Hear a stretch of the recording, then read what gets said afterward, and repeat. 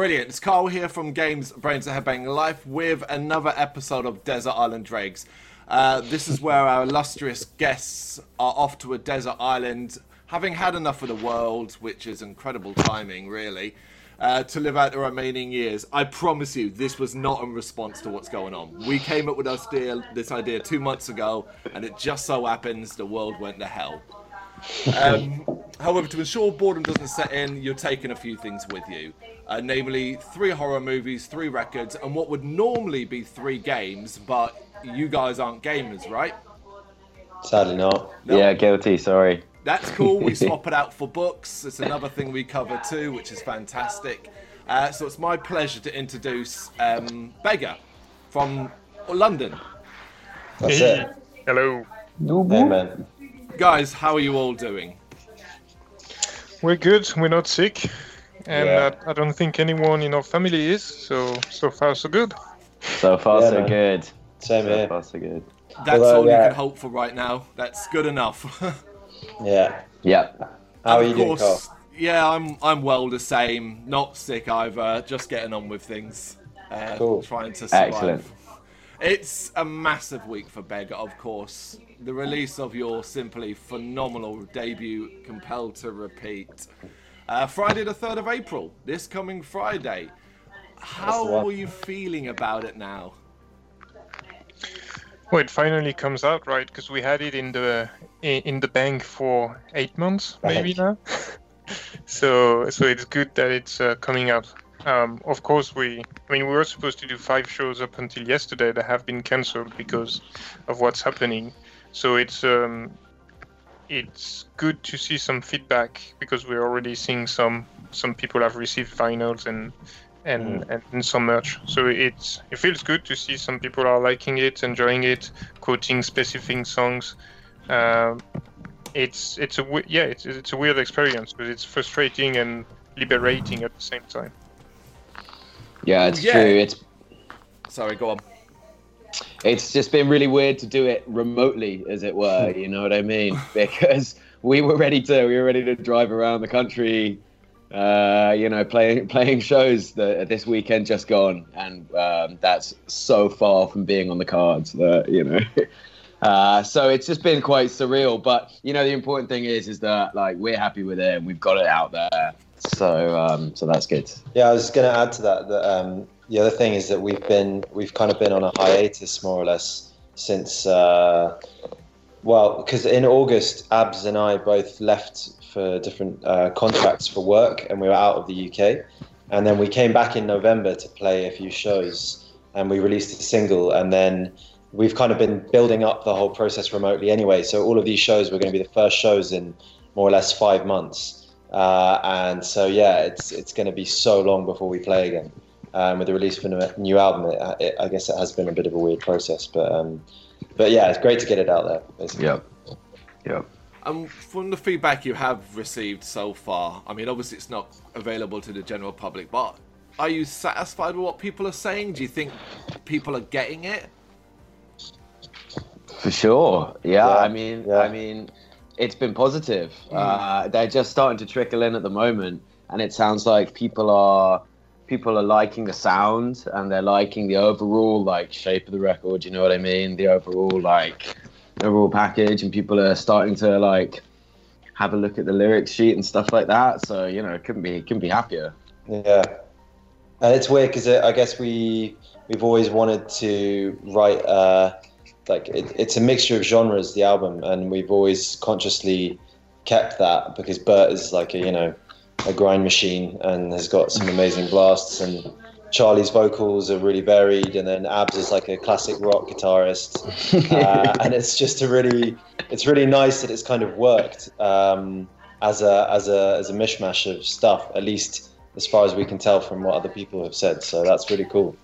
There's no pigeonholing you guys. Everybody needs to, I feel, sometimes, particularly in the sort of rock and metal world, to jam you into a genre just to make it easier sometimes. Yeah. But with you guys, I think it's as simple as going, it's heavy metal. You have to do the rest yourself. Yeah. That's cool. And I get the same feedback from people. I don't know if it's the same with you guys, but My friends who typically listen to extreme metal will find some songs they like and are really big fan of, and there are different songs from people coming from a different genre. So it's good to see the variety of liking within the album. Okay, so you think you're getting a bit more crossover appeal, at least within the metal world, I guess. I hope so, yeah. I hope so. I mean, that kind of thing can go either way, right? Like, if it's not brutal enough, people who like brutal stuff are going to tell you. Right? But I don't know. We'll see. It's still so early, I think, that we'll see. I'm sure there's room for lots of people that hate it too. Yeah, the weeks after the release is a better time to gauge the overall opinion. But then you're not going to have that whole live reaction that you initially had. It's going to be completely based on what people are saying online. Is that something that you're quite conscious of and maybe a bit obsessive about, in the sense that you're checking the comments and you're reading the reviews constantly? Try not to. Yeah, there's a bit of both, I think, because for us it's the worst scenario, because we're supposed to play gigs live, and as you said, we can't do that, and so we have to increase what we do online to make sure that people are aware that we're releasing this. But in the meantime, every single band is increasing the content they have online because nobody can tour. So we're in the middle of this overwhelming flow of new music and information and short and long videos from bands. So it's gonna be hard to be the band that can have their head out of the water on this. But as long as we get some reaction, good or bad, I'm looking forward to bad reactions because you don't get as many usually people when they don't like your stuff, they don't bother commenting, which is fair enough. True. So I'm hoping we'll get some negative or some stinkers. Yeah, some bit of haters. But it's true that, like, with this whole thing, with this whole lockdown, that like every single band that I like or follow or whatever has been doing, like all the guitarists are playing guitar videos. They're all talking about like what they cook. Everyone's doing like, here's my live set streamed, like all of this stuff, and it's like, fucking hell, what can you do to so you may as well, I don't know, in a way I'm just kind of like, well, we'll release the album and then here's the album. Here's an album, I don't know, take it, leave it. So the best we can come up with, really. I completely understand. At the best of times, it's very hard to make an impact online with the amount of stuff coming at you through YouTube and social media and stuff like that. And you're absolutely right. What hope do you have when the likes of Devin Townsend is sitting at home doing the quarantine project and stuff? Nothing, basically. Zero, Yeah, we thought about doing something remotely in the likes of that, but what we're doing today is probably the best we could do. I don't have a drum kit at home. I have a pair of sticks and a silent pad, so that wouldn't get us too far, I think. So we're also very limited in terms of what could be the outputs music-wise.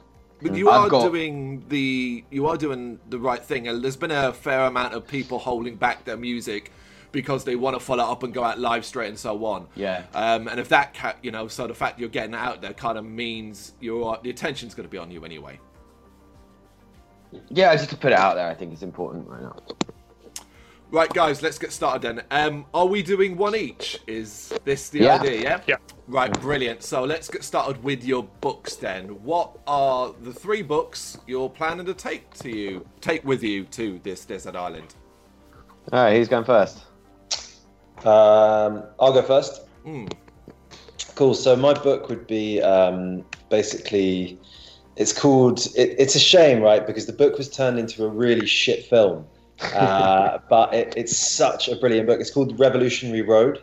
Okay. And it was a film. It was a film that Leonardo DiCaprio and Kate Winslet like had their sort of rekindled screen romance in. But the book is written by a guy called Richard Yates, and it was published in 1961. And he was a really miserable, very obsessive post-war American author who his whole kind of literary raison d'etre was to write about loneliness and to really convey what loneliness is. And I think he did it perfectly with this book. And basically, it's a book that tells the story of a young couple who live outside of New York in some suburban dream world. where they have a lovely house and there are all these big, wide American streets, and everyone has a refrigerator. But basically, they don't know how to really tell each other how they're feeling. So it's a story of this broken relationship in a world that's forcing them to be perfect young darlings and upstarts after the war. And Frank has this lovely job, and April is this beautiful housewife, and it's meant to be this. It's just set out to be a story of perfect romance, and it ends up being just the most tragic, harrowing book in many ways, because it's so simple and it's so universal, and it's the story of probably so many people's lives, and it's written with such a seamless ease that I don't know, I always come back to it, and I read it quite a lot because you can just blast through it, and it's just so profoundly beautiful and sad. That's why I choose that one. Yeah. Sounds good, dude. Yeah, it's a great book. Where did you first come across it? So I think I first read it when I was at university, I think. Maybe not before, but I can't actually remember. I can't remember the first time I read it. But yeah, it just stuck with me ever since. And all of Richard Yates's books are in a similar vein. They're very particular, and they will try and tackle the same theme. But that's for me the one.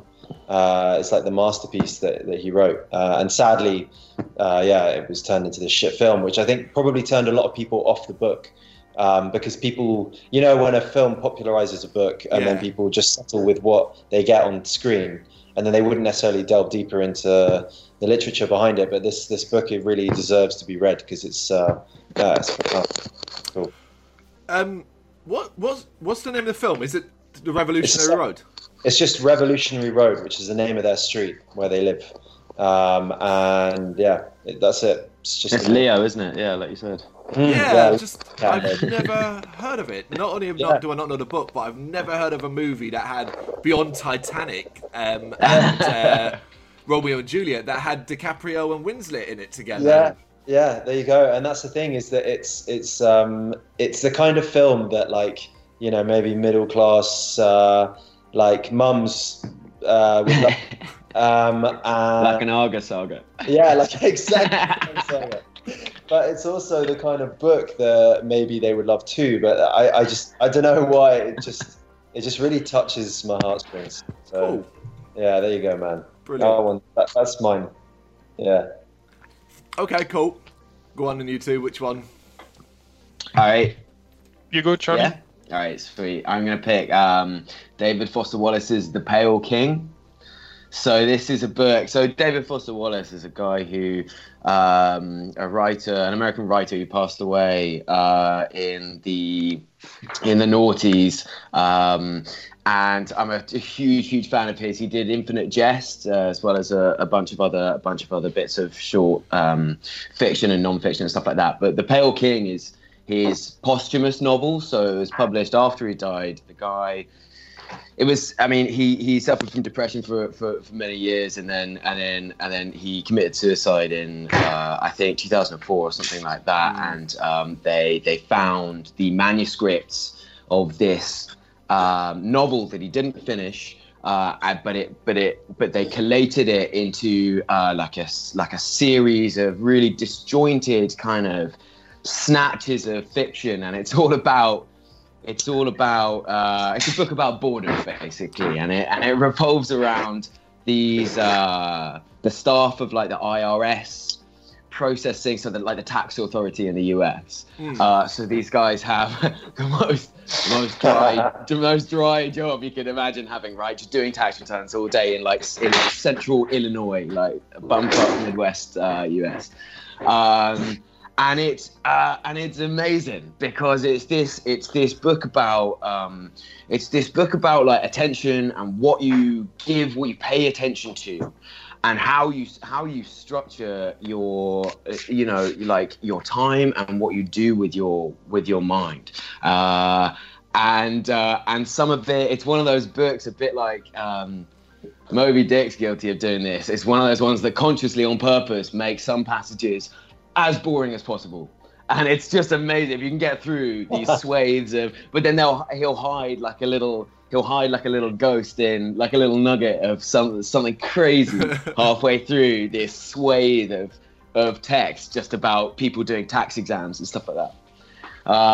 And it's just wicked. I was thinking maybe for this I should pick like a horror book or something like that. I was thinking of doing like House of Leaves or something, or like Toni Morrison's Beloved or something like that. But this is wicked because this has a couple of ghosts in it. So it's a ghost story in a way, but they just come and go, and they're by no means the central thing of the book. The main thing of the book is just about like, how you deal with just like, granular, boring tasks that all of us have to do with our lives, and just how you approach that, and what that says if you can do them, or whatever if you can't. So that's my pick, Pale King. It's interesting the way you describe it, because you make it sound, as you say, incredibly monotonous to the point. However, your enthusiasm suggests otherwise. I do not know this book, but already you have my intrigue. So Right. What is it that appealed to you? Was it the fact that it's doing this monotonous, repetitive task and then has these bursts? Was that it? Yeah. So it's the passages of monotony are kind of done for almost like a textural kind of like effect. It's like he'll throw in because it's episodic, right? So it's short from like 1 page. Kind of like chapters to like really really long ones. One in fact got split out and is a standalone book of its own now. But it's just a way of, I don't know, it's just a way of texturing the book, and like it makes reading those passages almost like an exercise in themselves. But that's, and it's just funny because you. Charlie's fucking weird, basically. Yeah. I know it's so weird. I know it's weird. But you find yourself slogging through it, and you laugh to yourself, just like, what the fuck am I doing this for? But then it's spliced in with super interesting, super dynamic fiction, which is David Foster Wallace's thing. Like his fiction's so awesome. So yeah, it's a weird one, and it's very difficult to describe why anyone should read this book, but I definitely recommend it. It sounds like a mental workout, but as I said, nothing sells something more than enthusiasm. If you can excitedly explain to someone, oh, this is what it is and why, I think it works. Sure, right. Okay, great. And yourself? So I think I'll make it shorter, but it was hard to find a book because most of the things I read are non-fictional works. So it's usually a history book, and it's usually around Soviet Union stories. Okay. For some reason. But the one I would pick, if I had to, would be something by Stefan Zweig, the Austrian author. That in French, and that's the only reason originally I read that book is because the title in French was really, really cool, because it says Les très riches heures de l'humanité, the very rich hours of humanity. And the title in English, when it was translated in the 30s, is Shooting Stars, 10 Historical Miniatures by Stefan Zweig. And essentially the book is 10 short stories that are historical facts, but built in a way to essentially relate to the intensity of the moment, and how short actions, fast actions in a short amount of time can lead to events that will, at the time, change the world. And for me, the value of this book is that you can read the same book every 5 years and read it in a very different manner and through a very different angle, depending on what your experience in the last 5 years have been.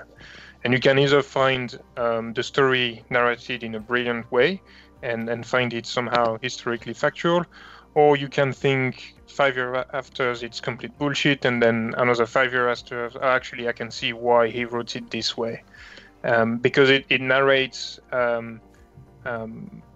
various things, from how Lenin went back to Russia at the time of the Soviet Revolution in 1917 to how Constantinople and Byzance were taken by the Turks So it spans on such a long period of time. Even how La Marseillaise, the French national anthem, was written within a night.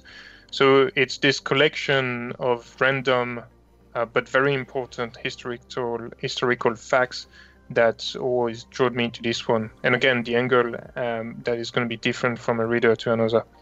Yeah, there's always something to eat and drink from that book. Again, you put it such a descriptive and fascinating way. The idea that there's, as you say, historical facts that can be taken from certain angles depending upon your mindset or how your state of feeling is after a certain period, or what you've learned in the world, and perhaps how cynical you've become or how more open-minded you are. That's incredible. Yeah, it's a good book. All right, guys. So before we get into the next one, were you feeling any pressure to deliver on Compelled to Repeat? I think it's not noticeable in the end product. Like, if you were feeling pressure, what you produce certainly doesn't showcase that. But were you kind of feeling like you had to deliver the best that Beggar could be at this stage? I think for you can think about it as songs and as the bands and what the output of the band is going to be, and then you obviously think about what you're going to do as a musician as well.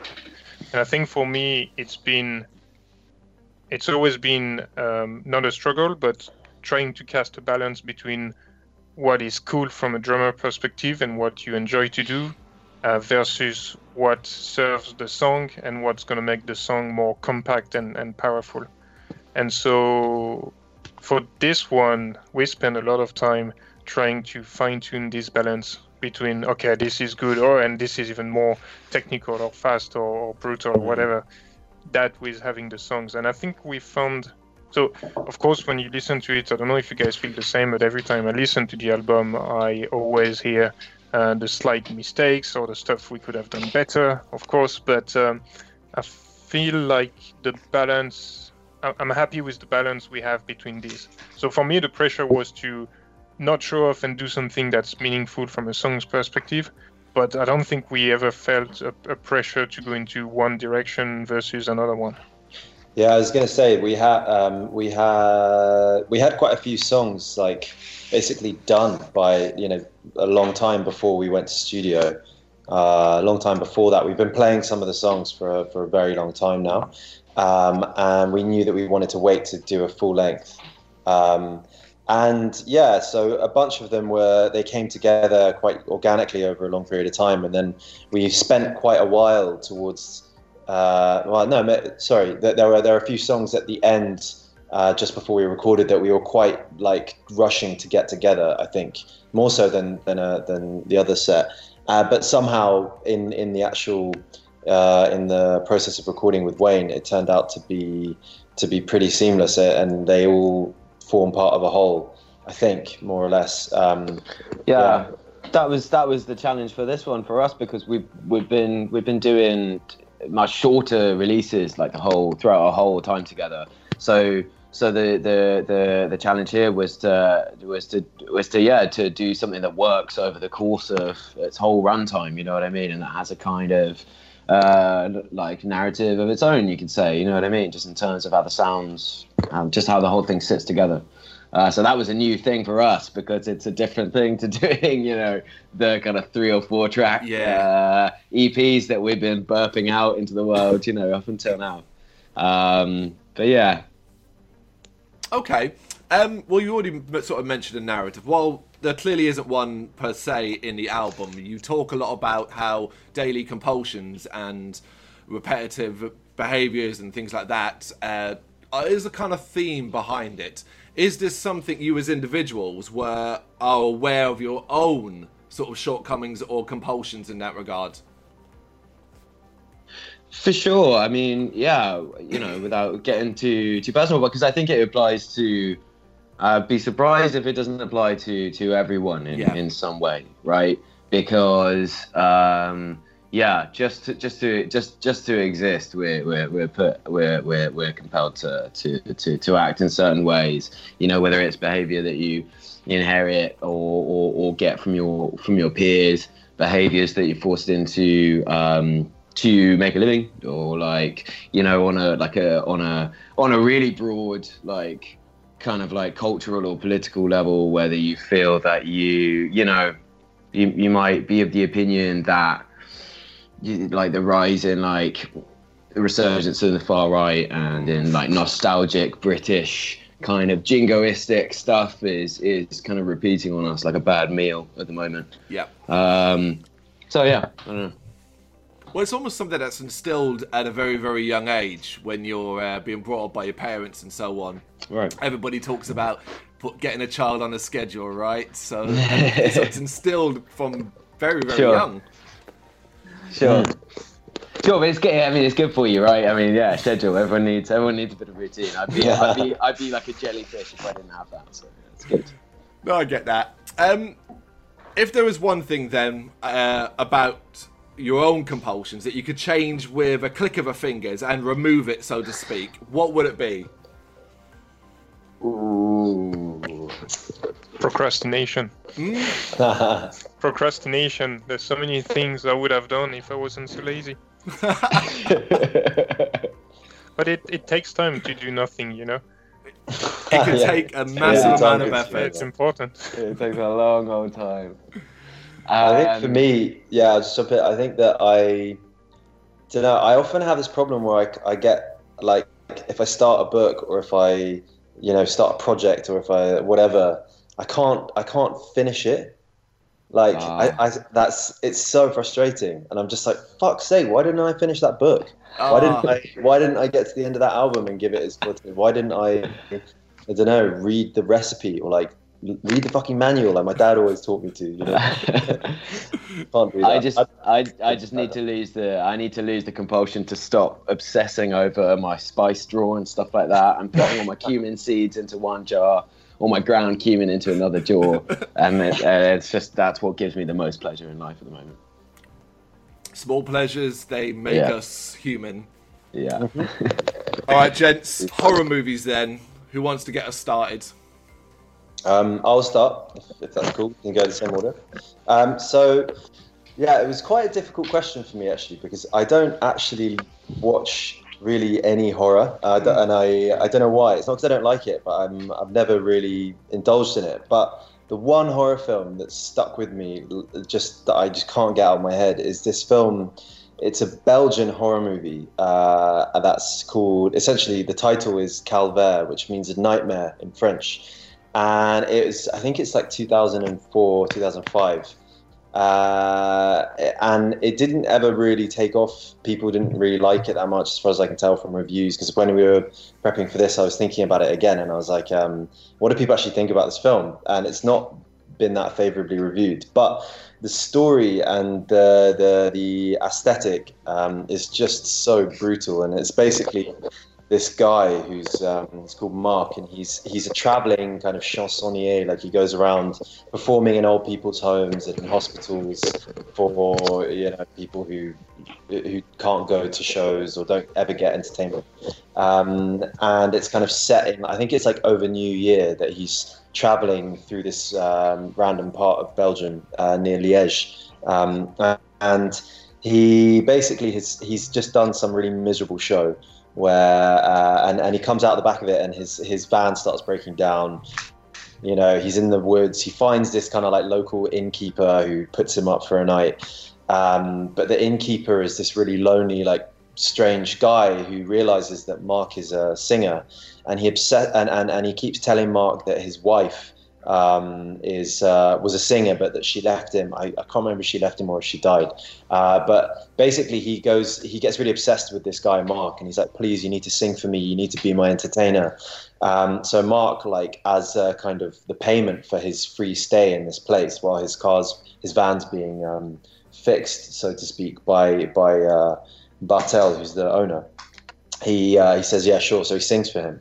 And then basically it's just how this relationship degrades, and then how he becomes part of this local, really fucked up community. And there are a few scenes where he kind of like walks into a bar, and it's just like this group of people in the middle of the day, like, play. It's almost like this kind of like Victorian Gothic horror scene where all these people are like dancing to the sound of this like mistuned piano, like with their like white eyes and like stomping feet, and like it becomes this really really like grating psychological nightmare, and it ends in the most miserable fashion. So as far as a proper horror film goes, that would probably be a choice for me. But fucked up film. It's called The Nightmare.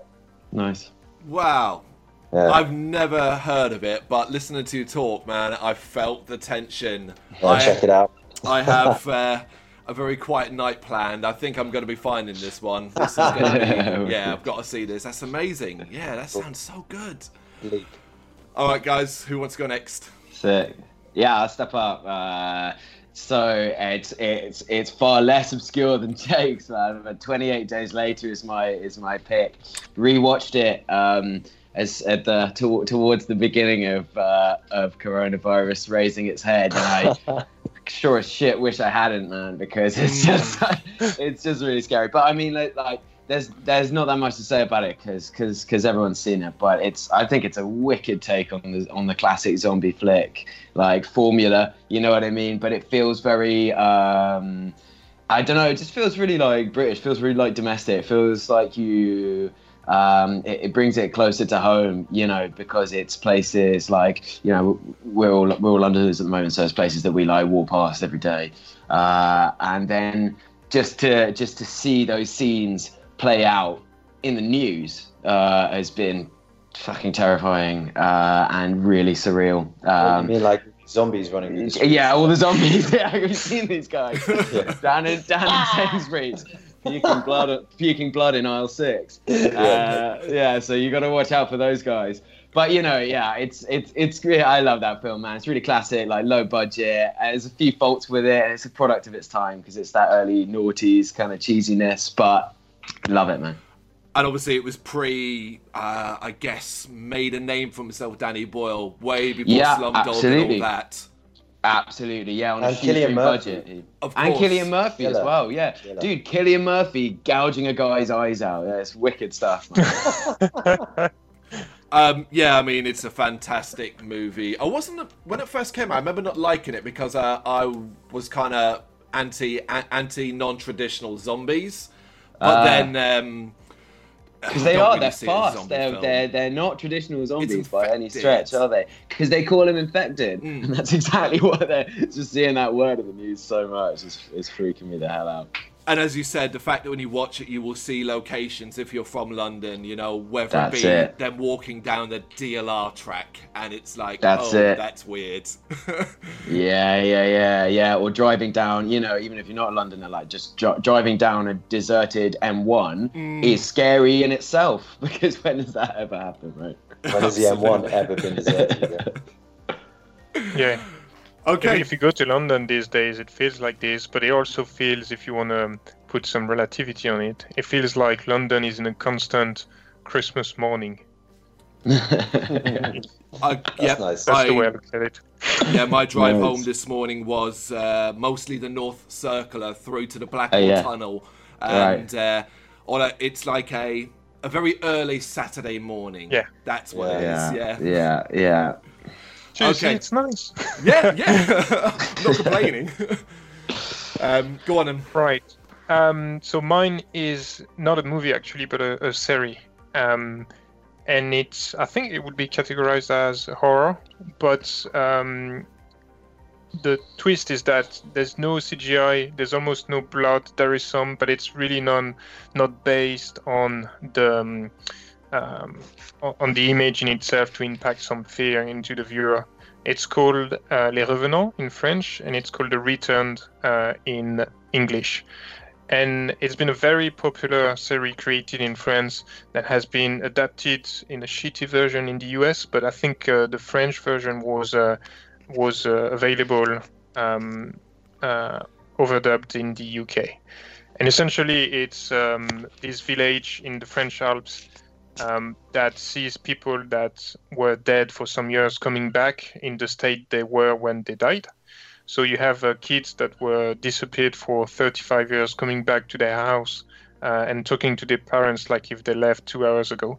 And so the whole series, which is 2 seasons, 16 episodes, is around the reaction of normal people having their wives, parents, children coming back from the dead and getting back into normal life. So the contrast between the absence of crazy things happening like in a zombie outbreak, but having to integrate those weird people into real life again is what makes the series actually terrifying, because you can relate to it a lot more than if you were watching a gore horror movie splatting blood at the screen.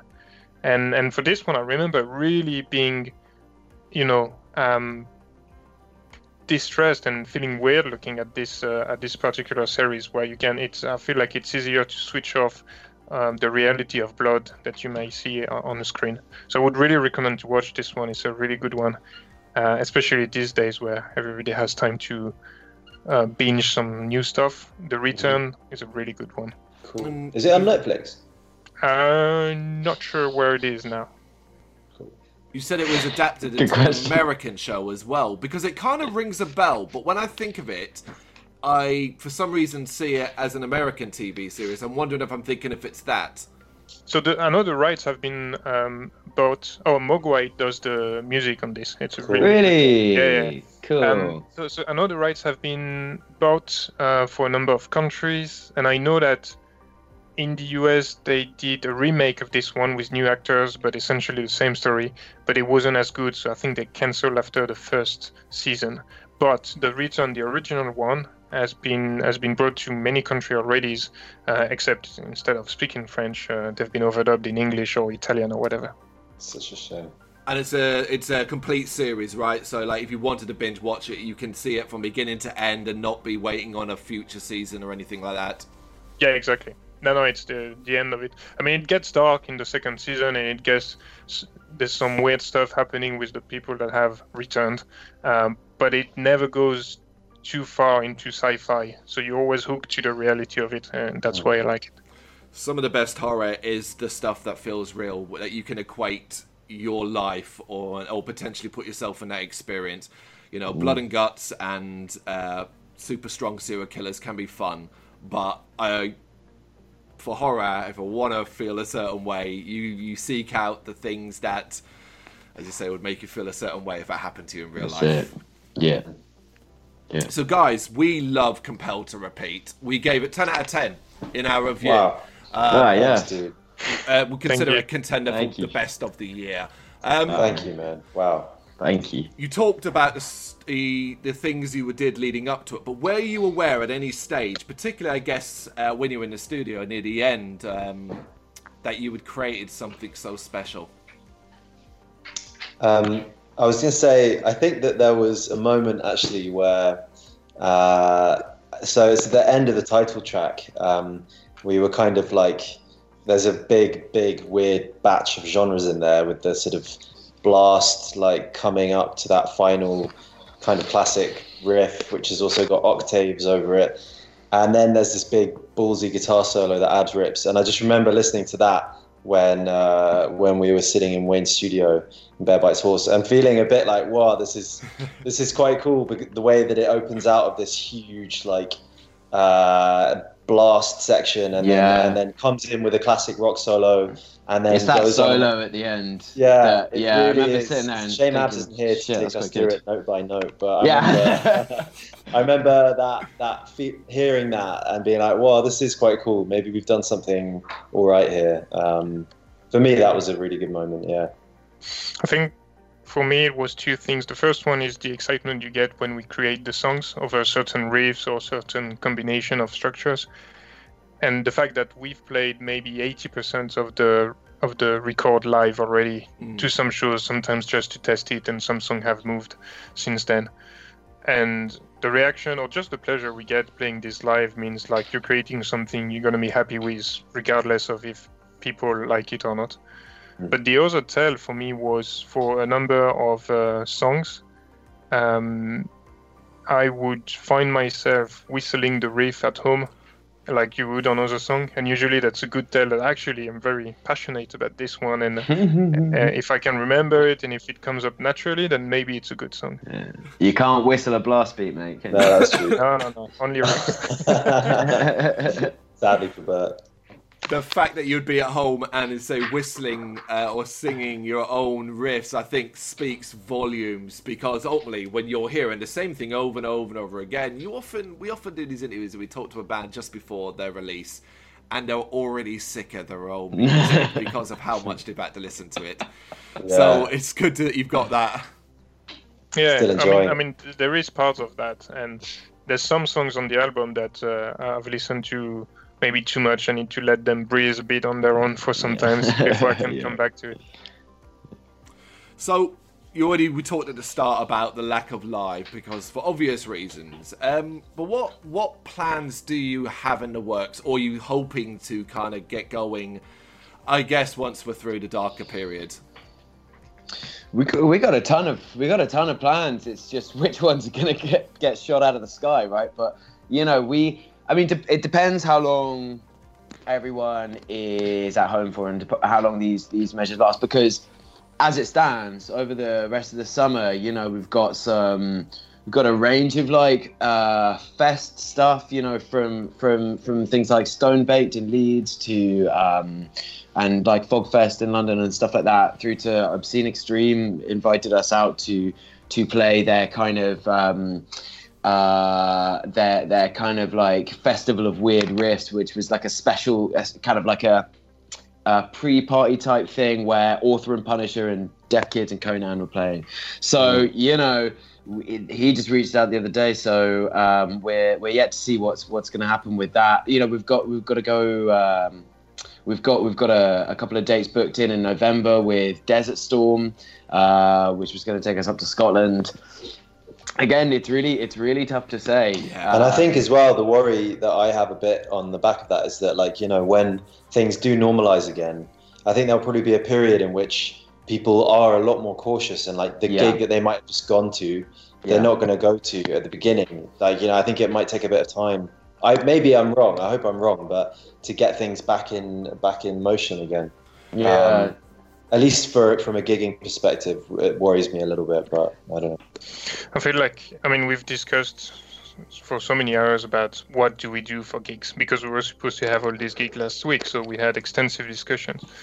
And we quickly realized that in the end, it's not up to us, even if we wanted to. And also from a personal stand, we don't want to be a band that says, no, we're going to play this gig because it's so important to us, when the whole world's going to shut down mode. So I feel like we'll do what is available to us, and there's nothing else we can really do at the moment. It sucks though for gigs promoters and a number of people working in the scene, because and venues. For us, we're releasing an album. It sucks because we were looking forward to play this show, but we're not the most severely hit by this. And so our hope is that next year, sometimes, or whenever this becomes open again, there will still be venues and promoters willing to do the work we're relying upon, because it might be a very different landscape when it comes to live music in 6 months. Yeah. And we're hoping there's going to be venues full stop. Yeah, that's the biggest concern, is saying there's so many, from the bands to promoters to venues and so on. But your mindset is in the right place. There's nothing you can do about this, and you're not alone. You are one of every band that's in a similar situation. Exactly. So if you can manage it the best you can. One thing I would hope, and again it's a hope, and we'll wait and see, which is actually when things normalise and hey, the first shows start getting booked, come to these venues. Hopefully it'll be less of fear, but more of a desperate rush that people just want to get out there to feel normal as much as anything else. Like a need, yeah. I certainly need to just go and see a nice heavy gig. Same here, man. Tell me about it. Tell me about it. Yeah, we lost a load in a quick succession. Crystala, Red Method, Incineration Fest. Yeah, that was a big one. So... But it's the norm now, so you kind of just have to. Yeah, it's done, yeah. Guys, right, we're getting to the end then. Your 3 records. Who wants to get us started? Go on, Jake. Yeah, I'll do it. Right, so I was agonizing over this one for a while because I have lots of records that I'd like to take with me. But the one I'm going to choose is it's Oranssi Pazuzu, the Finnish psychedelic black metal band, and they have a record from 2016 called I guess you'd pronounce it Varahetilia, maybe. That was great. Who knows? But basically, so the reason why I chose this one is because I've recently actually been reviewing their upcoming release, which is coming out quite soon in April, and I was going through their music again, and I just can't believe how they do what they do as a band, because in theory they're a black metal band, but they're actually, when you listen to all the elements of their sound, except for the black metal vocals, they are literally like a psych band, a prog band, a jam band, a folk band, they're a blues band. They're not a black metal band, and it's really fascinating because it's such powerful music, but the constitutive elements are so varied and so far from what they're, again, this whole label thing, like what do we label them as? We need to give them a name, we need to call them something. And basically I'm just so blown away by that album because it's just got so many different dynamic elements, like from these extremely simple riffs, 3-note riffs that just cycle for 2 or 3 minutes under really soft krautrock beats with these crazy synth soundscapes, which ordinarily, before listening to Oranssi Pazuzu, the idea of symphonic black metal made my skin crawl, and I really didn't like it, with the exception of maybe 1 or 2 albums or bands. But they've just made this idea of kind of big orchestral symphonic blackened heavy music something which I think is some of the coolest, most inventive progressive music around. And yeah, so that would be my pick. Varahetilia by Oranssi Pazuzu. It's your timing is impeccable for bringing up that band. They were someone I had cursory knowledge of, aware that they were, as you say, billed as a black metal band, but chances are I think we got the exact same promo, because 3 days ago I was also reviewing that album, and I was like, what the hell is this? Fuck is it? Yeah. Unreal. Unreal. Obviously, I love that band. New album, but that album is just. Tell us, please tell us. It was so fascinating that it's one of those where in my list of things to do is to now go back, and you're saying 2016, that's the next one to check out then. You've got a treat, man. That album is, I'm with Jake on this one. That album is incredible. Yeah, amazing. Anyway. Right. Mine is a band who's actually a black metal band. I just wanted to tuck down Mayhem. Mayhem, De Mysterious Don Satanas, because it's just the most amazing black metal record ever. I love every aspect of it. I think the production is so wicked. The drums, obviously they sound nasty, but those blast beats really give me them feelings, you know what I mean? And all the the fills all over that record. I'm a real fan of the drums on that album. I think that's so electric. And Attila is my favorite. I think that's my favorite set of black metal vocals that have ever been laid down. I absolutely love what he's done since.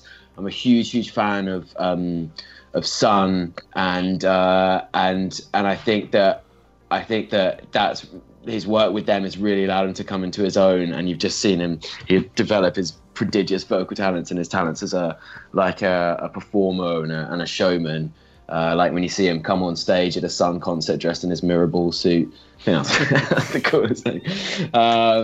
But yeah, this album's just wicked. The lyrics are awesome. I think the whole the atmosphere is just basically perfect, and it straddles the line for me that black metal at its best is supposed to, which is it's scary as shit, but it's also super dynamic. It's very punk in a way, and it's got a lot of blasting going on. It's got some wicked riffs. I just think the whole thing is absolutely on top form.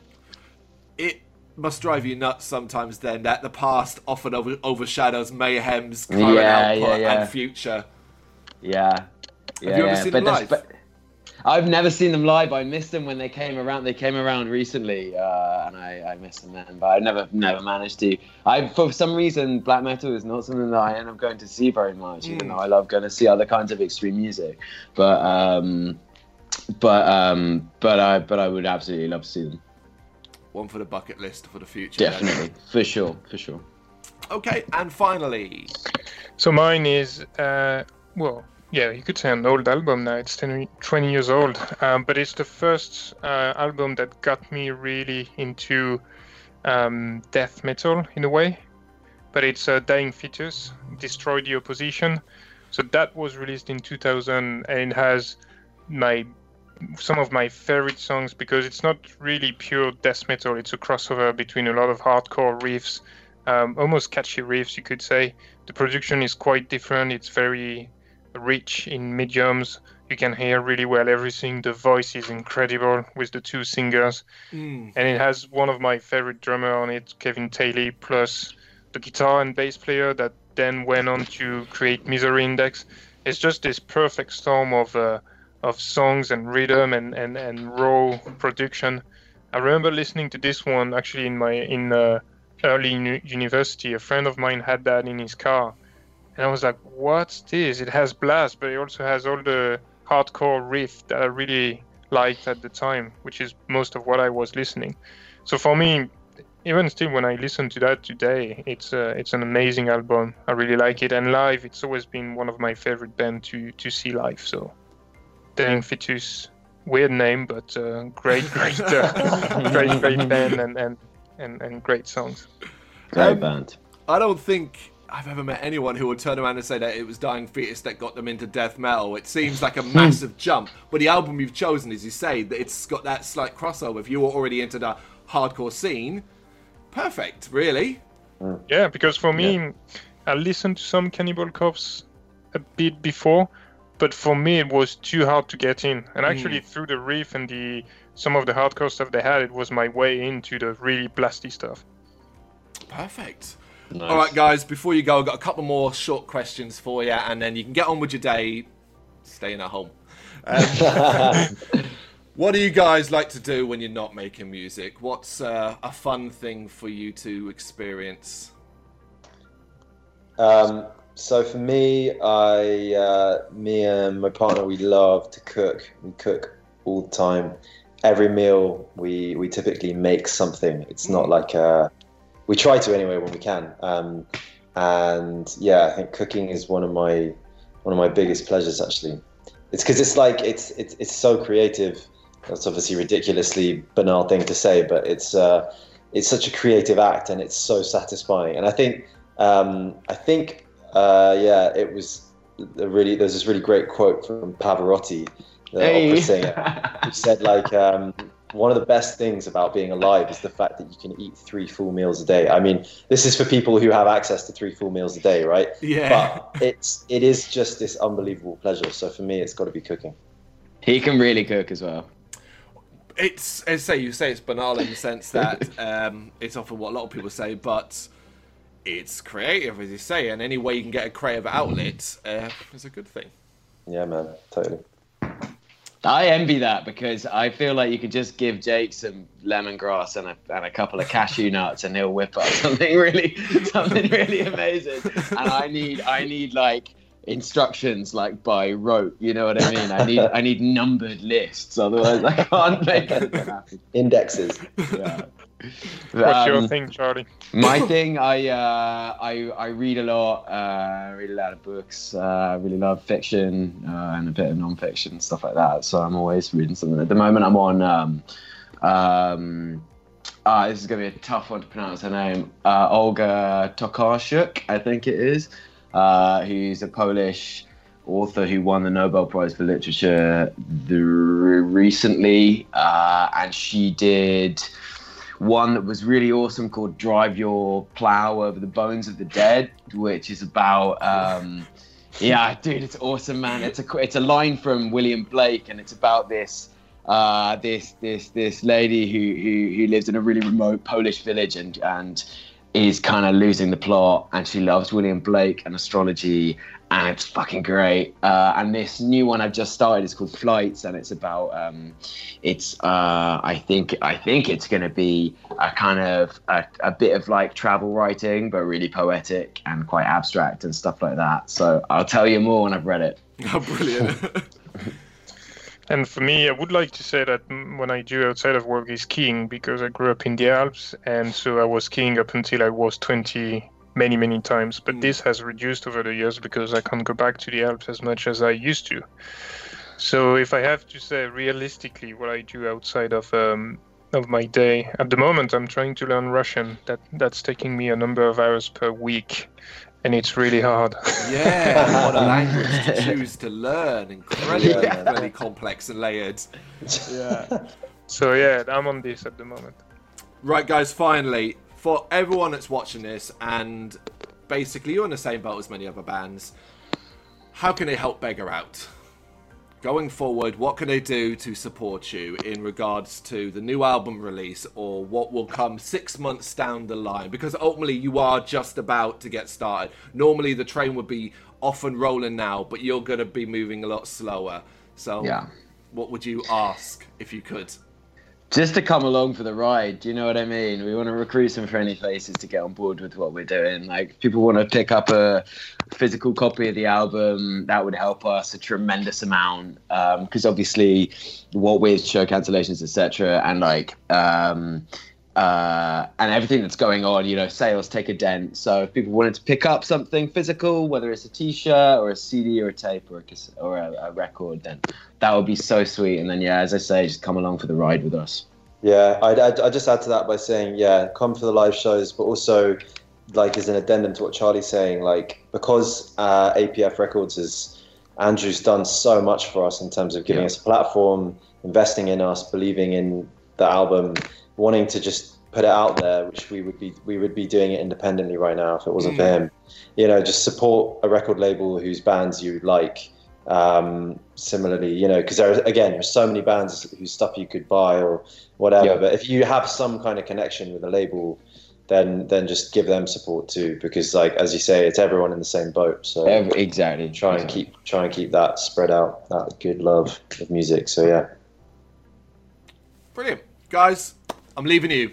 You're on this island now. The boat's sailing off. Enjoy your books, horror, and music.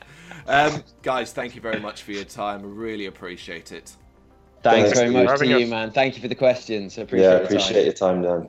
Thank you very much for watching. You can check us out on gbhbl.com as well as on Facebook, Instagram, Twitter, and Tumblr.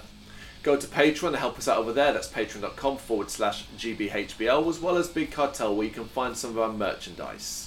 We have a podcast running on SoundCloud and Apple Podcasts. And of course, if you like this video, do us a favour, hit the subscribe button and help the channel grow. Games, horror and heavy metal. What else is life for?